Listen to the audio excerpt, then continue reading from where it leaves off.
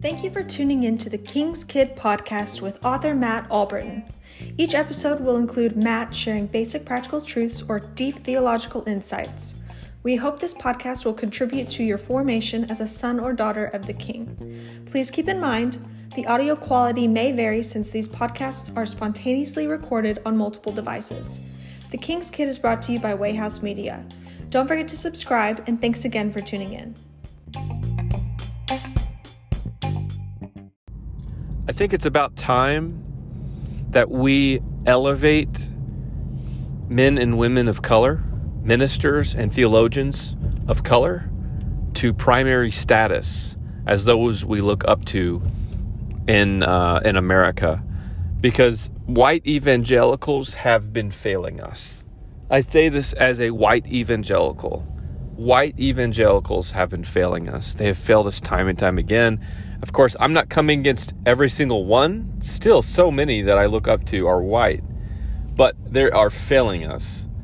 What the people of color have gone through, they have matured in ways that we would never even dream of being white.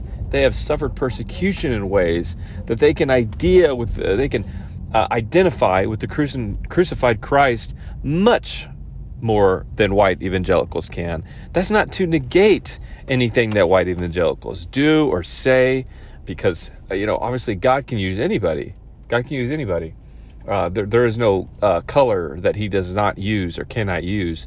But with that said, the times that we are in currently, I want to elevate the black men and women of color and other men and women of color of other colors, oppressed groups. I think that we need to listen to them much more. And I'm to the point where I want to almost start putting them in a primary position, because the white evangelicals have failed us, and it's time to look the other way. It's time to look somewhere else to find how to be a true, genuine Christian. And I think that pastorally, you're going to find that you're going to be led from people of color more effectively here in the States right now. Because what's happening is despicable. What's been going on. This is just another frustration that I'm sharing. Especially looking back at the things that happened. Once again on my previous podcast, one of my previous podcasts, where I discussed what happened at Capitol Hill recently. They were letting people in, and guys were sitting in Mike Pence's chair. And the fact that he didn't get shot or hurt, those that murdered Jacob Blake got off, and I believe it's Kenosha. They got off, and he shot that officer shot Jacob Blake 7 times in the back with the kids watching. It's just, you have people storming the Capitol.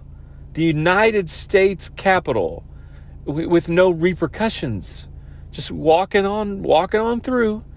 I mean, where are we? And the fact that white evangelicals are saying, well, yeah, but sure, it's bad, but what's real bad is the BLM protests, and they were burning cities down. Guys, they weren't burning cities down.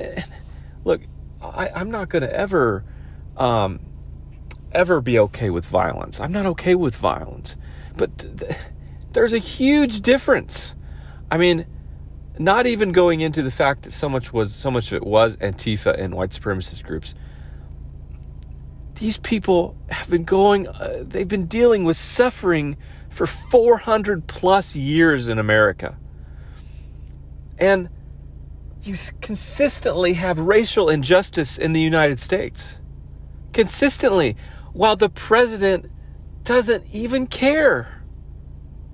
As I make this podcast, the president of the United States is Donald Trump, and he does not care. And people walking through the building at Capitol Hill, they were holding Jesus flags, Trump flags, Confederate flags. I mean, I don't get it. They're leading us. These are the ministers that we're looking up to, or maybe those weren't ministers there, but maybe they're just the flock. But they're being shepherded wrong. You don't have that unless the pastoral leaders in the country aren't. They're either complicit because they speak up for Trump and his his rhetoric, or they don't defend him, or they're just silent and they just let the flock figure out politics for themselves. But either way, they're complicit. So I'm looking for some people of color that I'm going to begin to look up to as pastoral figures here in America, and theologians that I can look up to, scholarly people that get it. They can read scripture and they can interpret it accurately, and understand it in such a greater way. I am. That's where I am as a white evangelical. That's where I am. So, yeah. Anyways, I'm not saying it's going to change how you think about it, but that's where I am right now. That's where my frustrations are leading me, and I think I'm sure some of it I'm speaking is from emotion. I think a lot of it, though, is Holy Spirit inspired, because I know that white evangelical, pharisaical Christians have been leading us astray, and we need the right Bible believers to bring us back. The people that have dealt with these issues, this oppression, and have kept the faith. Those are the people that I want to listen to. Yeah.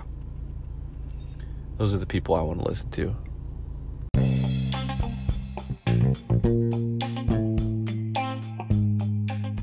Thank you all for tuning in to the King's Kid podcast. If you don't mind, please subscribe and then go to wayhousemedia.com for some other content. Thanks again.